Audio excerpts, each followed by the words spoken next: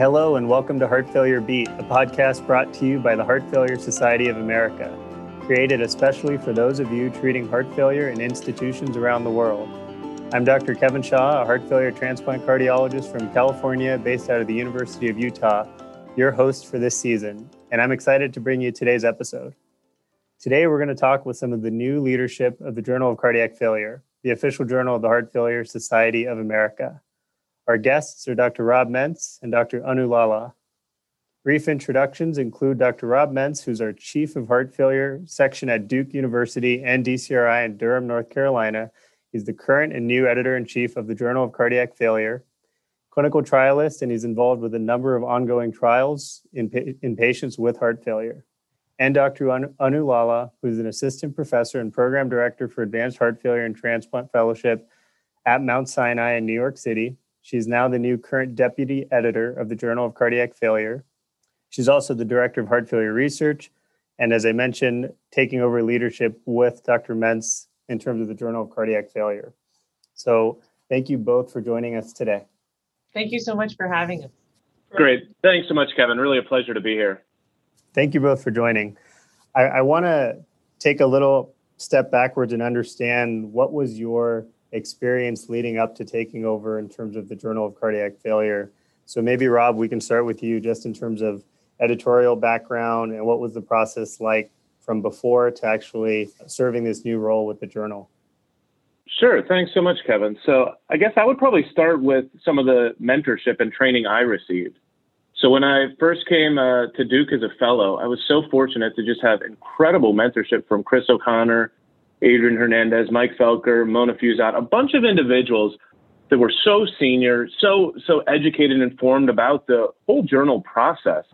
And it was really during my fellowship that I began to actually work with them on reviews. So this is, and we'll speak to this, I think, as we get into some of what's been really exciting at the journal.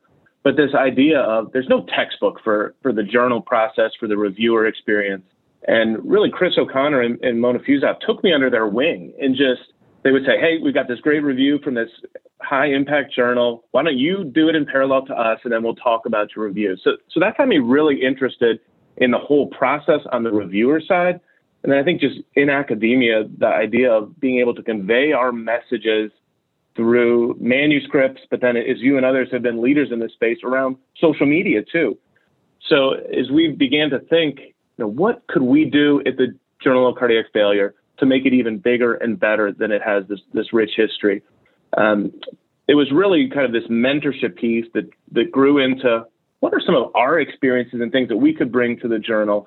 And I was so fortunate that prior to coming to JCF, to have learned a ton from Nancy and the team at Circ Heart Failure, actually. As an associate editor there, she's just done a phenomenal job with that entire group as their editor-in-chief. So it was really she and Jim Fang that taught me a ton and then helped me transition to this role as we put together a great team with folks like Anu and others. Anu, how about you? What was your experience like beforehand, and how has it been transitioning so far? Yeah, thanks so much, Kevin. It's exciting to be here. I think really my sort of love, if you will, with the review process began in my Advanced Heart Failure Fellowship. Lynn Stevenson, similar to Chris O'Connor and Mona, took me under her wing, and really participating in the review process was an integral part of our training experience. So her and Neil Lektawala, who were the program directors and associate program directors, really made sure that we felt comfortable looking at a paper and kind of critically assessing it for its incremental value. Lynn used to have this saying that sticks with me, and I think will stick with me for the rest of my life, and it's something that I share with mentees of my own, which is, what is the so what? And for those of you who know Lynn, will sort of be able to picture her kind of sitting there being like, well, so what? And I thought that was such a brilliant way of looking at, quite frankly, almost anything. But you always want to look at a paper that's coming your way to assess for its novelty, right, and its potential impact, and that both of those kind of get at the so what factor.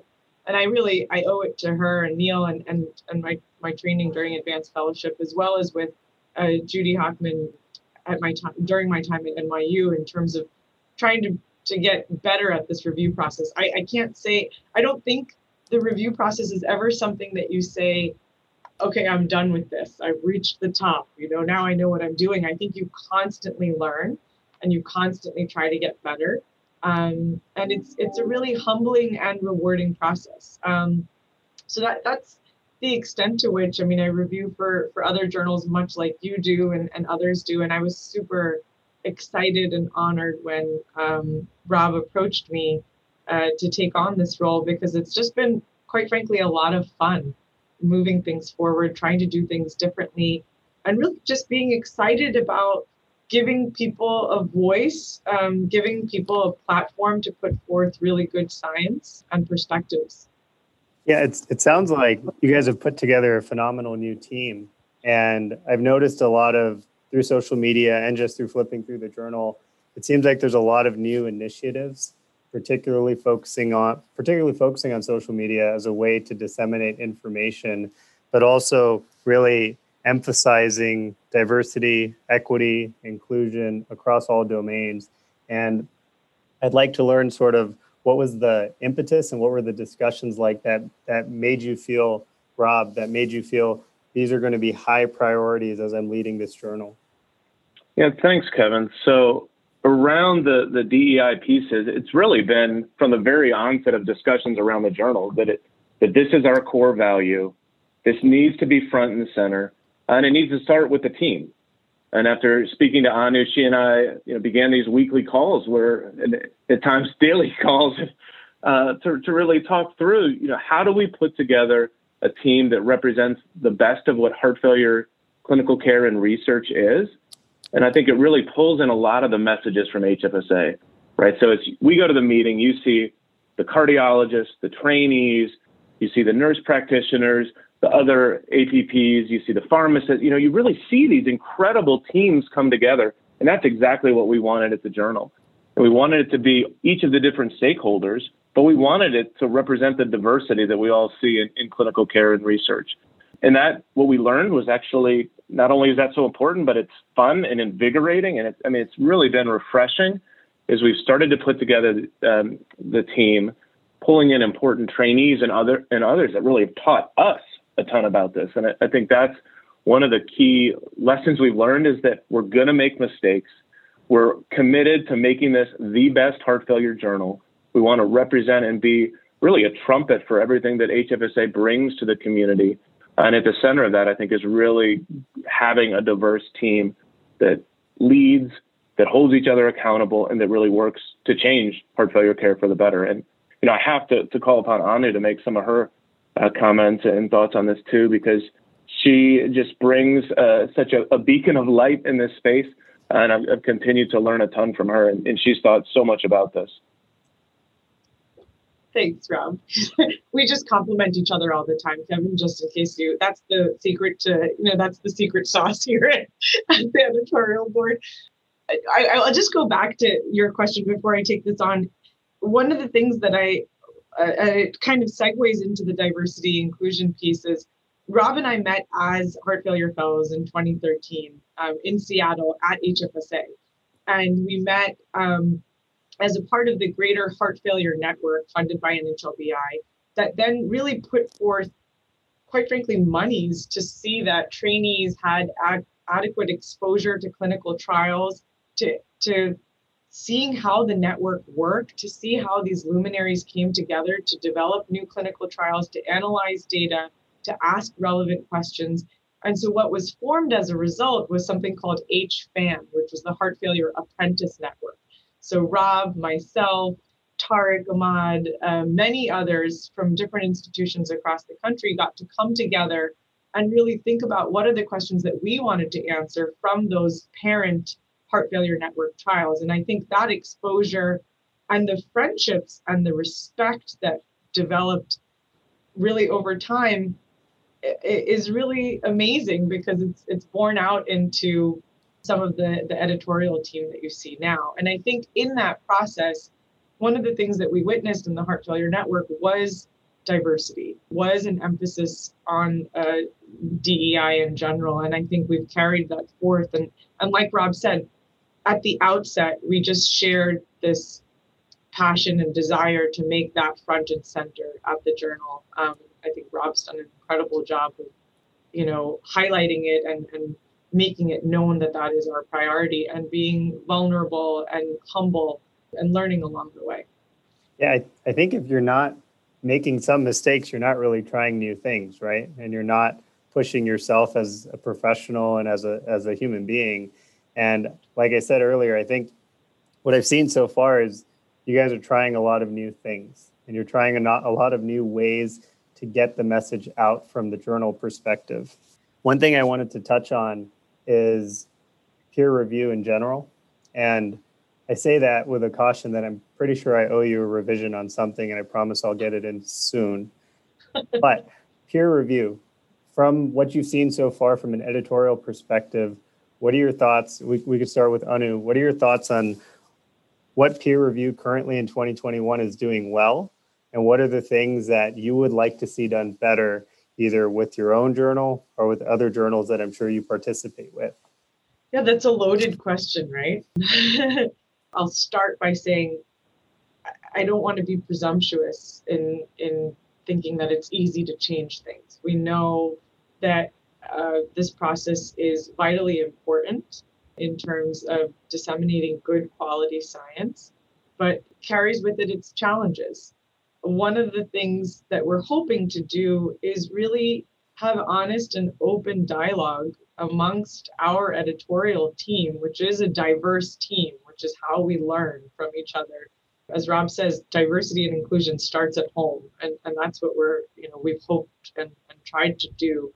And I think it's about kind of asking that question openly, and that's something that we just did recently, in fact, last week, which is, how do we think the peer review process could be better? We're all involved in it, even outside of the journal and in other journals. We submit papers. I think one of the interesting things that came up is this notion of blinded reviews, right? So we have single blinded reviews, but should it be blinded both ways? And this has come up a lot. There's been some data to show that women perhaps are more scrutinized, and there might be harsher reviews for women when they see that they're a first or a senior author. And I think it's a really interesting and worthy endeavor to pursue. I also think that what we're trying to do, and Rob has been so good about just being open to hearing what everybody has to say, is kind of think about studying it systematically. So, okay, fine, if we're going to try and do blinded reviews both ways, what does that look like? How does that change things? And I think there's a lot to be learned. I think we have to be careful before we speculate and just presume that things would be better if they were different from how they are now. I think we need to be data-driven and understand how it translates into different results. Rob, what do you think? Yeah, I mean, you summarized it so nicely. And one of the things as I've reflected on this and really thought about the vision of the journal is right now we're kind of talking about this reviewer experience, but it's really connected to everyone's experience, right? And I think that's one of our foundational pillars is we want to improve the author experience, the reviewer experience, the reader experience. And so in order to really improve the reviewer experience, it also, each of those pieces are really connected. So we've done, simple, tangible things, and I say simple with a little bit of jest, but saying, all right, reviewers, can we actually reach out in a more personal way to say, hey, Kevin, you are an expert in this space. Would you please consider reviewing this? I know you probably received 3 more review requests this week. Can you please do this? So everything from trying to personalize the message to actually making sure also that, as Anu's noting, we have a diverse reviewer pool to think of and really being data-driven about this. And that's something we're actively working on now, of actually understanding, all right, what are the breakdown of, as we look at our reviewer and our editorial board. So a diverse group reaching out with this personal touch and actually asking a little bit more, asking for that review within 7 days. And that's a huge lift to ask. You're on service. You're like, how the heck am I going to get this done? But the reason being, what we've seen is if you don't do it in the first couple of days, by the time 10, 14 days come along, it's just going to get even more challenging. So trying to shorten that timeline, because that directly feeds into the author experience. When they get that first response back about, what is the disposition of this paper going to be, that improves their experience. And by improving their experience, we think that that'll really help pull in exceptional research to the journal, and that'll ultimately lead to the author improvement. So it's kind of all related. And I think maybe just to echo kind of one last thing that Anu really nicely touched upon was trying to be data-driven about this and consider this blinded review. And I know this is already done at some other journals, but we'd like to actually explore whether we can empirically evaluate this. For 1 month, do we do it that everybody's blinded? The next month, the reviewers are not blinded, and actually understand whether that can lead to improvements along the lines of DEI as well as overall quality. So thanks for the opportunity to talk about the overall experience. And I sort of answered your question on the reviewer experience, but pulled in some of these other pieces as well. I think if your team was able to formally and systematically study this issue of double blinding, it would have a significant impact, because, as you mentioned, everyone here has reviewed papers, and without a doubt, everyone starts on the first page and looks who wrote it. And depending on your personal interactions, professional interactions, how you know the institution or the people, it plants a seed in your head, right? It plants a seed right off the bat. Oh, I know this person, they do great science in this, or I don't know this person. And maybe you just continue to review in an unblinded or unbiased fashion. And it would be remarkable to see if the journal is able to show the difference in sort of the content and what is accepted, if it's truly double blind and you don't know who wrote it, you don't know what institution, you don't know what country they're from, and you just review the science or the opinions for what they are. So I think a lot of the reviewers would love to, or the readers would love to see what comes from that. What are your thoughts, Rob? Yeah, thank you. I think you're right. Our goal is not only to have the highest quality heart failure journal, but really to try to change this experience more broadly across the research community. And I did want to highlight one other piece that kind of links in these last two questions of yours around the reviewer experience. And what we've learned from our associate editor team is actually also the importance of pulling in these DEI components.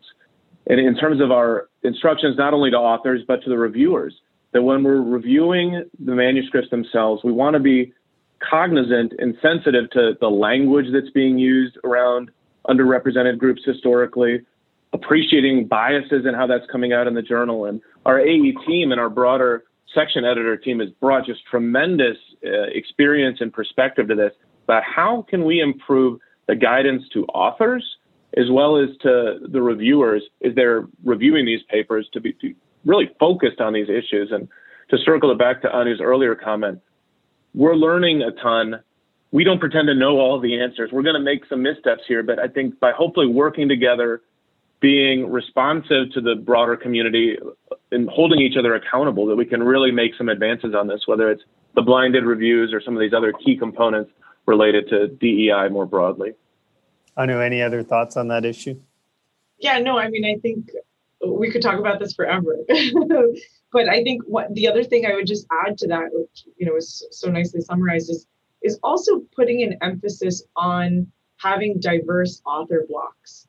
That is so critical, right? I mean, if you're getting paper after paper of, just all white men, for example, I think having diverse author blocks are just going to be so incredibly important for the quality of the science, for the review process, for the authorship experience. And then we really want to focus on mentoring our trainees and our fellows who are on the editorial team as well. We've got phenomenal fellows who are a part of our editorial team. Vanessa at Duke, Ashish at Sinai, and Quentin at Northwestern. And I can't emphasize enough how much Rob and I have already learned from them. It's almost sort of, you have to really stay humble because they're just way ahead of the game already. It sounds like an environment where everyone's learning from everyone. And I want to bring up, or at least transition to, the journal just published an important document. Obviously, anyone who takes care of heart failure patients or anyone that has heart failure, this new universal definition of heart failure, obviously a big publication and a big impactful contribution to what we all do and the patients we take care of on a day-to-day basis. From a journal perspective, and Anu, maybe we can start with you. What was the process like in terms of receiving this document? What were the discussions like from an editorial board standpoint? And what's the feedback been like since it's been published and released? Yeah, thanks so much, Kevin. I think this was a really, really exciting opportunity for us. It almost felt like a blessing. Like, okay, here we are. We're taking over, in terms of a new editorial team. And then, we have this opportunity to review and then publish the this new universal definition and classification of heart failure. So it was exciting, maybe a little bit intimidating, if I could be honest as well. But, just very gratifying experience for us to go through the review process. We also had Randy Starling on our editorial team, who was a part of the authorship block for the creation, really, of that document, who lent insights into how things worked in the construct of that document. We were able to speak with Beacom as well. And so I think it really was very interesting for us to see how things have progressed over time, to see how much thought and critical review already went into the preparation of that document before we even saw it, and then the additional review that we made it go through. So it felt really good to see. Oftentimes, from an quote unquote outsider perspective, you wonder how these documents come to life, and it was really, I think, eye-opening, at least for me, to see how much goes into the preparation of this document, to the agreement, the review of this kind of document. It's not, and nothing is taken lightly, I don't think any stone was left unturned. And of course, there are going to be gaps. It's not going to be able to cover everything. And what I love about this document is that it highlights those gaps. It says, listen, we don't know enough about X, Y, and Z, but this is what we're putting forth. And more work needs to be done in this space. And I think they highlighted gaps in every single section of that document. And that's something I really loved. I think that's how it's going to allow for longevity, because it's something we're going to be able to look back on and say, hey, we didn't know about this. This is why I studied, right heart failure and how it pertains to the new definition, for example. Rob, I know you could speak a little bit more. You worked so closely with Beacom and others. Yeah, thanks, Lena. I think you summarized it really nicely. Maybe a couple complimentary points. So one, the international approach to the document itself. So that is very much aligned with where we want to go as a journal. And if you look at who endorsed it in the author blocks, it really was a representation of North America. You've got European representation. You've got our Japanese colleagues as the official journal of the Japanese Heart Failure Society as well. That is really a foundational piece. So the document itself was very much aligned with our kind of core principles and values. Maybe to give a little sneak behind the curtain of what it was actually like at the journal. So I remember was resting up after some nice holiday time with the family. We received the document actually early January from Beacom and colleagues, and that had already undergone extensive review, external review, and it went very smoothly. So really over a matter of weeks, we were able to conduct our internal review, get the resubmission of just this very succinct, well-written document, and then we're ready to go live, as you saw, really from January and then going live in March with coordination with the European Journal of Heart Failure and different publishers. But really, the authors were exceptional. And maybe this is a good time to also really call out some of the other members of the team that have made this possible. I feel remiss that we're 30 minutes into this discussion and haven't recognized Meredith Hurt, who's our director of publishing at HFSA and our expert in all things related operationally to the journal. We have another maybe sneak behind the curtain. We have this great WhatsApp message with the three of us that we've titled "We Got This JCF," and we just connect that way. She's exceptional, and it's been so fun for us to work with her and really call upon her expertise. And really, I cannot take credit for any of the shepherding of these processes. She's just a supreme navigator of all that. And then Laura Poco as well with the HFSA communications team. Their ability to coordinate the release of this has just been phenomenal, along with the broader HFSA group. And I would just note the social media piece would be the final comment. We've seen it. It doesn't matter how good a document is if nobody's reading it.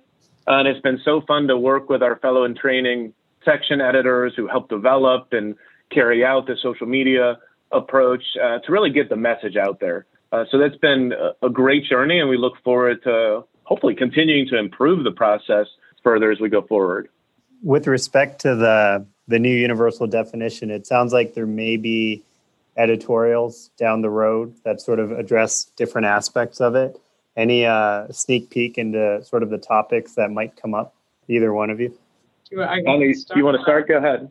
Sure. First of all, I'll just echo, I think Meredith is like, I call her like our guardian angel. She's just, wow, the queen of efficiency and being pleasant while she does it. So, and it's been such an honor to get to know Laura as well. So completely echo those sentiments. In terms of, our vision for how to roll out, if you will, the universal definition, we thought that it wasn't like a one and done. We wanted to emphasize how important this document is going to be for all stakeholders, right? And it ties in again, as Rob alluded to previously, of what HFSA represents, which is multidisciplinary efforts to improve patient care. And so this new universal definition and classification doesn't just impact physicians. It doesn't just impact how we're going to write our papers. It doesn't just impact clinical trials. It impacts everyone. It has international impact. It has impact for patients. It has implications for nursing and mid-level providers, pharmacy, caregivers, I think.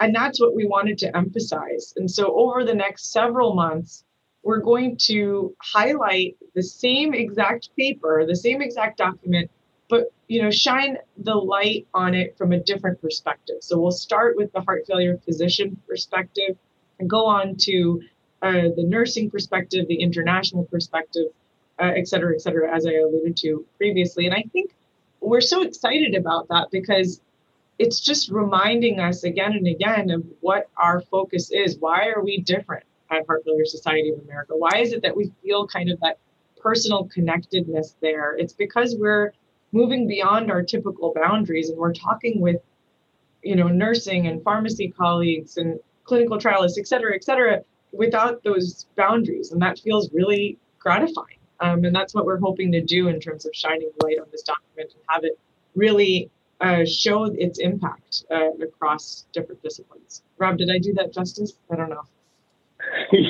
Yeah, that was perfect. I mean, it just like dovetails nicely with each of these concepts that we've been really trying to launch at the journal.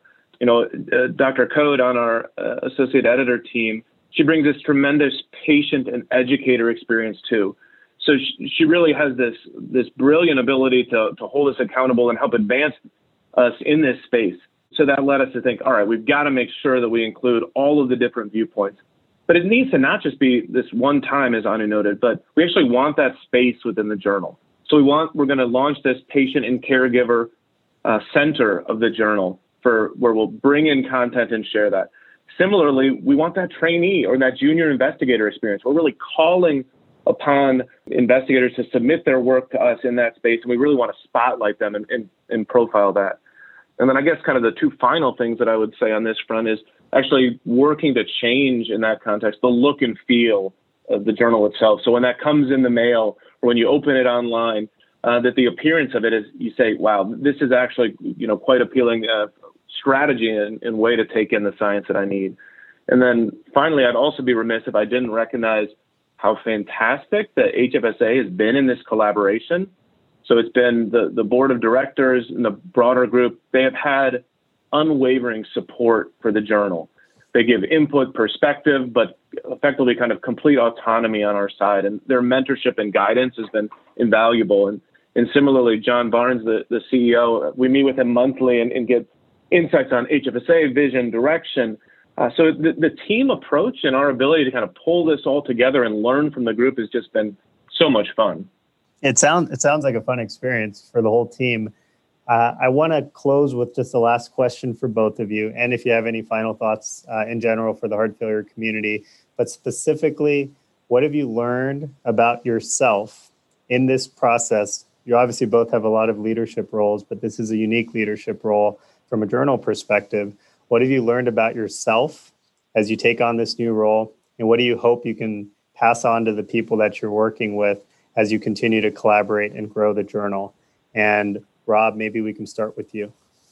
Sure. So I thought that I would enjoy the role, but I've actually loved it even more than I ever really could have imagined. And as I've reflected on it, I've now started a journal because I really want to be able to capture all of these thoughts about these lessons learned.